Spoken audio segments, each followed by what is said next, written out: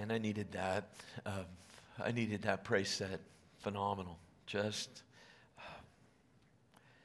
he break down the strongholds, right? Sometimes it seems that life is just so overwhelming, and the challenges are so great.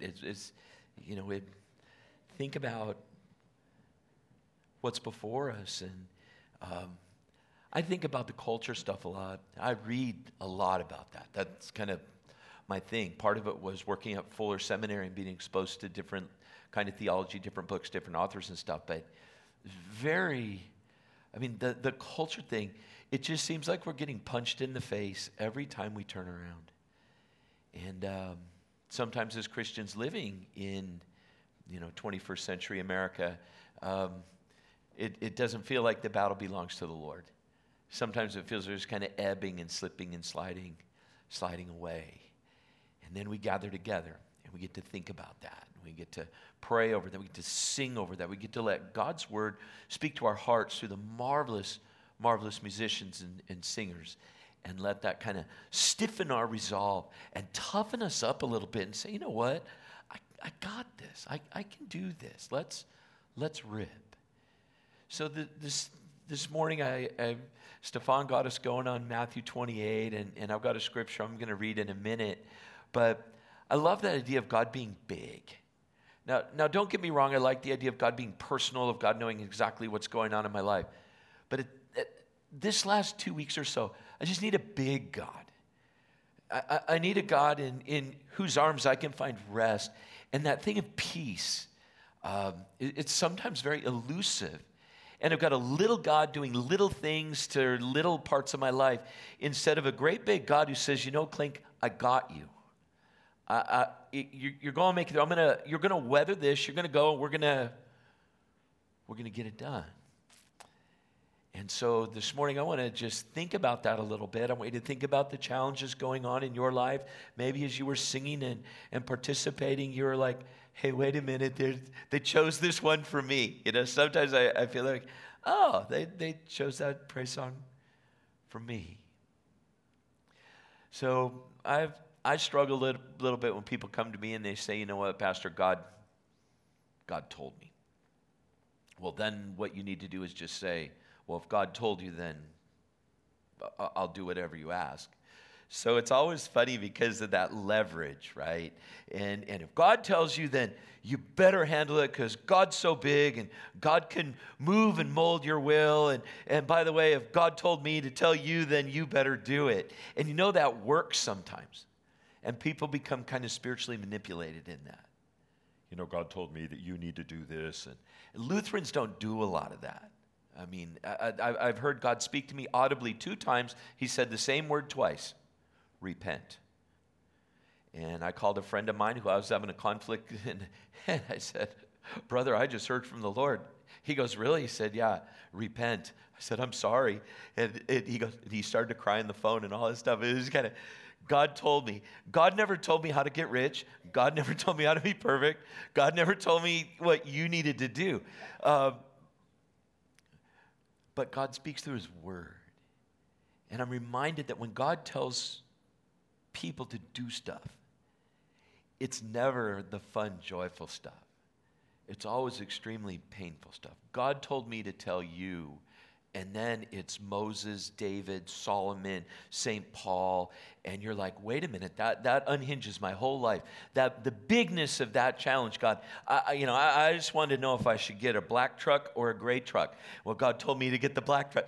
Those are the simple ones, right? Should we have tacos for dinner or cheeseburgers? God said we should have cheeseburgers. No. If God comes down and God talks to you, it's going to be a God-sized thing. And the Bible's replete with pieces of that. But God told me to tell you. When that happens, that changes the whole course of history. And so I want to read one of those moments where God grabbed a person and said, okay, now you're going to go. Your life, and you're this bad dude, and now we're going to change this all up. And this is from Exodus chapter 3. Now Moses was tending the flock of Jethro, his father-in-law, the priest of Midian. And he led the flock on it to the far side of the desert and came to Horeb, the mountain of God. There the angel of the Lord appeared to him in flames of fire from within a bush. Moses saw that though the bush was on fire, it did not burn up. So Moses thought, I will go over and see this strange sight, why the bush does not burn up. When the Lord saw that he had gone over to look, God called to him from within the bush, Moses, Moses. And Moses said, Here I am. Do not come any closer, God said. Take off your sandals, for the place where you are standing is holy ground. Then he said, I am the God of your father, the God of Abraham, the God of Isaac, and the God of Jacob. At this, Moses hid his face because he was afraid to look at God. The Lord said, I have indeed seen the misery of my people in Egypt. I have heard them crying out because of their slave drivers, and I am concerned about their suffering. So I have come down to rescue them from the hand of the Egyptians and to bring them out of that land into a good and spacious land, a land flowing with milk and honey, the home of the Canaanites, Hittites, Amorites, Perizzites, Hivites, Jebusites.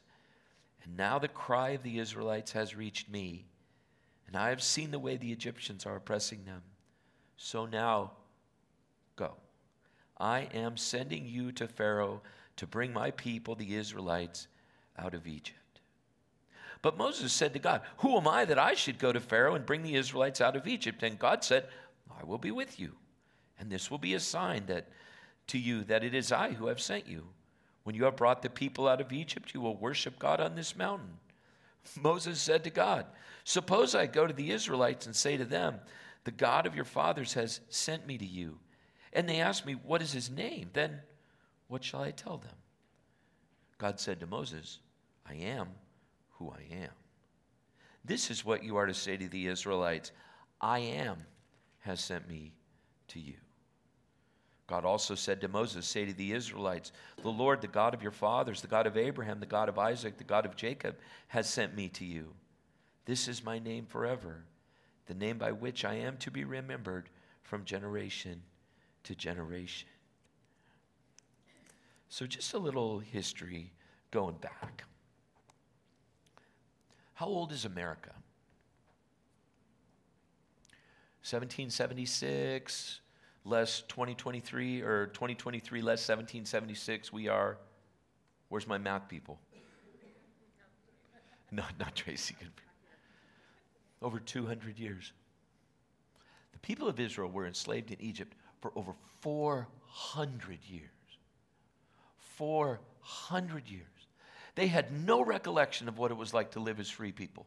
None. All of that stuff that they came with Joseph and the brothers and all of that thing that happened at the back half of Genesis, that's all ancient history. And their job was to build the stuff you see on the screen. How'd that all get built? Well, with slave labor. They were not free people. They huddled in their little place and they remembered God. And they gathered around the fires in their home. And they said, just remember, the God of Abraham, the God of Isaac, the God of Jacob. And as soon as Moses would have gone into that community and said, the God of Abraham, the God of Isaac, the God of Jacob, that's who I represent. They would have been like, but that's a long time ago. Where's God been? What's God been doing? We got big problems here in Egypt, and we're a mess, and the slavery's ratcheting up. They won't let us use straw to make bricks, and the bricks fall apart, and they're beating us. It's just awful. So God comes down. God comes down. And when God comes down, everything begins to change and move underneath the feet of the Egyptians. Remember, history. Pharaoh was the most powerful person in the world. And God said to Moses, what? You go talk to him. And Moses is like, okay, whatever. What do I say? God said, I will give you the words you need to handle, and you'll be okay. So God came down. In the middle of that bush, God comes down, he speaks to Moses, he says, hey, here's what's going to happen. And then these little words, who should I say sent me to you? And God said, tell them, I am who I am has sent me to you. That is the root of a Hebrew pronounced Yahweh. Now, I want you to sound smart when you come out of worship today. So repeat after me. Ani, Yahweh. I am who I am. Ani, Yahweh. It's marvelous that he didn't say, my name is Fred, right? Or, who should I say saying, well, you tell him Kevin's on his way. You tell him that. That'll be good. He says what? You tell them, I am who I am has sent me to you. And they're like, seriously, you're sending me a verb? Right. Why a verb? Because that's the God who's living and active in the hearts and lives of his people. That's the God who didn't forget. That's the God who's going to fight every battle. That's the God who's had his eye on his people for 400 years. Ani Yahweh means God is not dead. God is not an idol sitting on a shelf, but God is God who's living and active in all of society, in all of creation. Our God, Yahweh, is a big, big God. Big enough to move one of the largest groups of slaves out of the most powerful country in the world at the moment by one guy named Moses. I don't think Moses went up to the people and said, well, who sent me to you? I don't think he said, Ani, Yahweh. I think he put his shoulders back and his chest out and he said, Ani, Yahweh.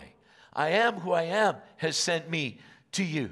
The big, big God who's living and active in history and who not only remembers but intervenes in the hearts and lives of his people. And so those verses are powerful, right? What has God been doing for 400 years? Well, you know what? He's been watching. With that, he's also heard the crying out of his people. And he's concerned. His heart is inclined toward their suffering. When we're struggling in our lives, part of the problem is that we feel so alone. Who do you turn to?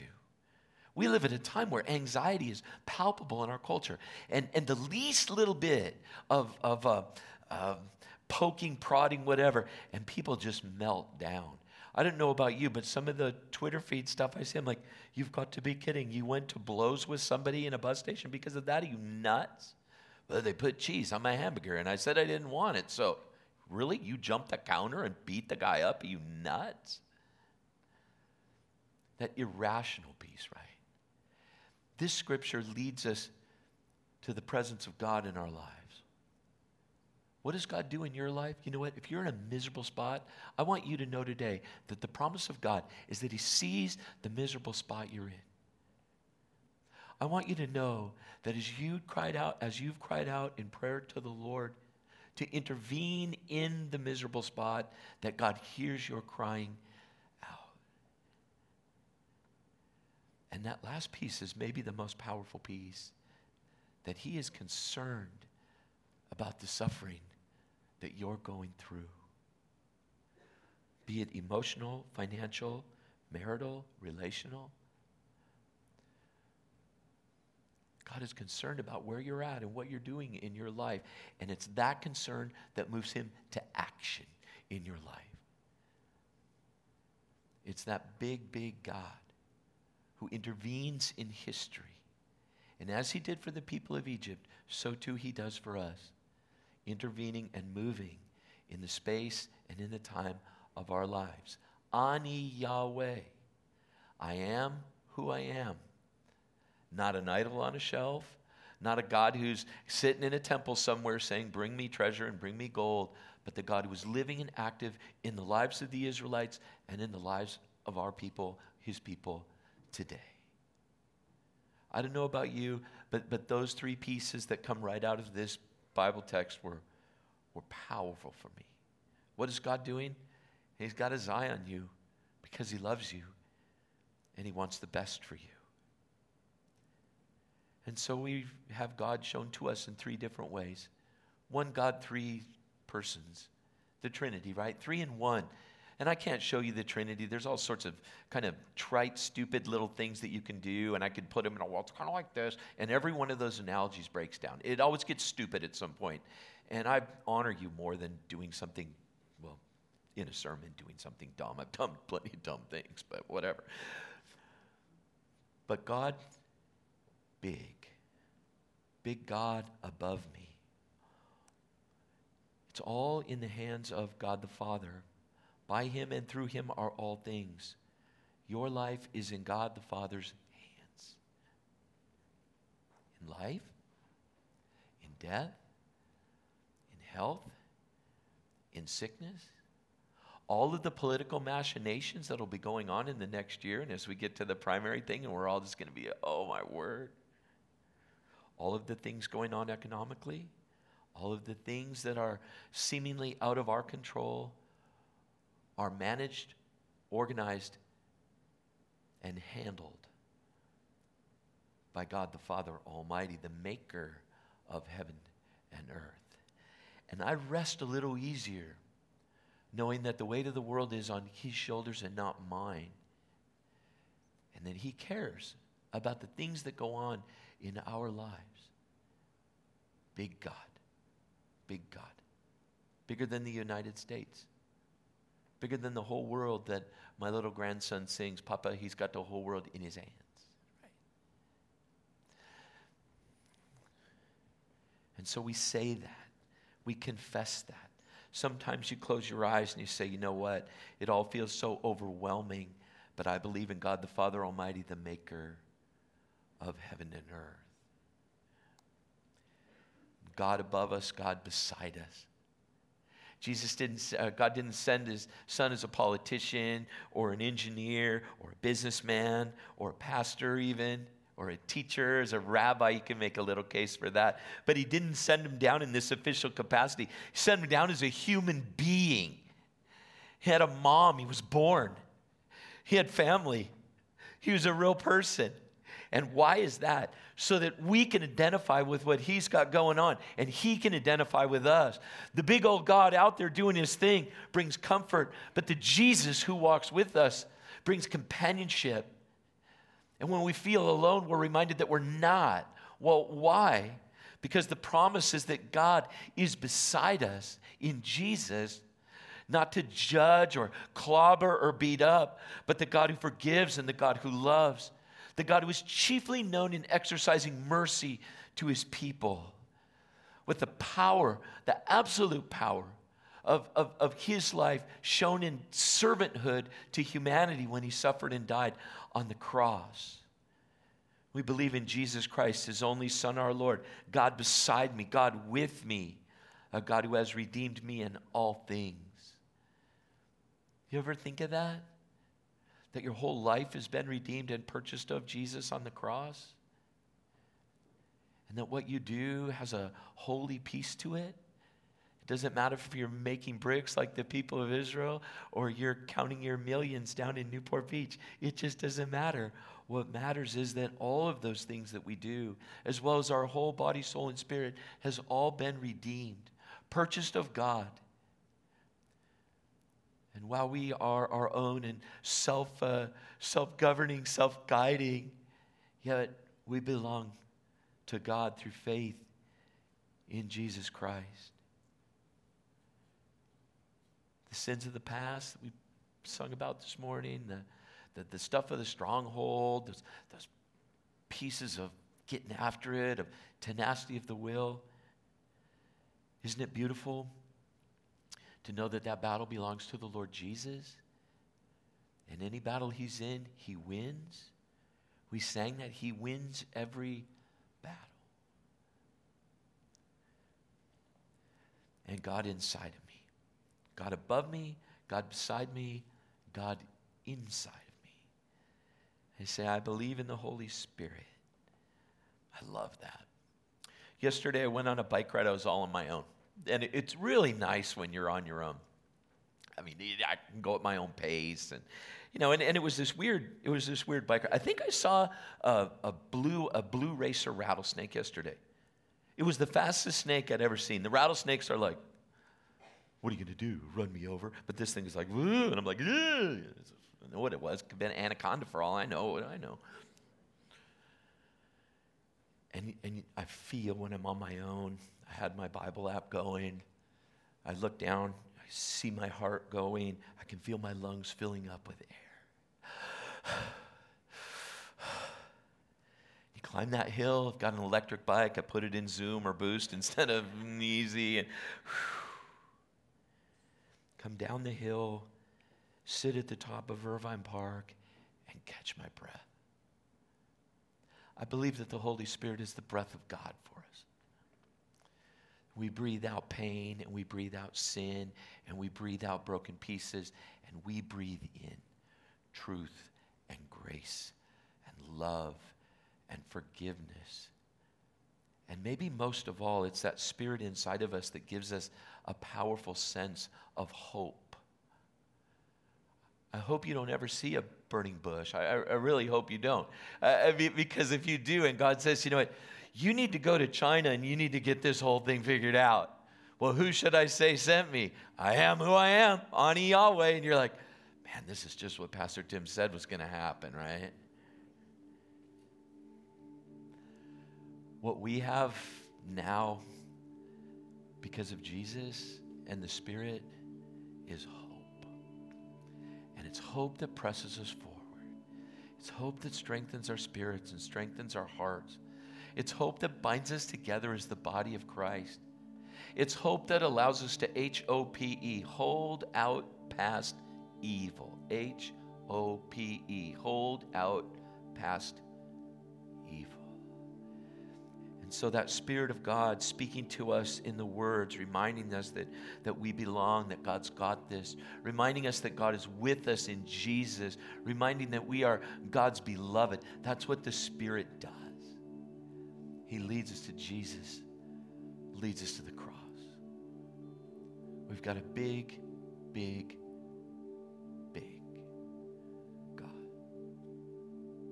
Join me in prayer.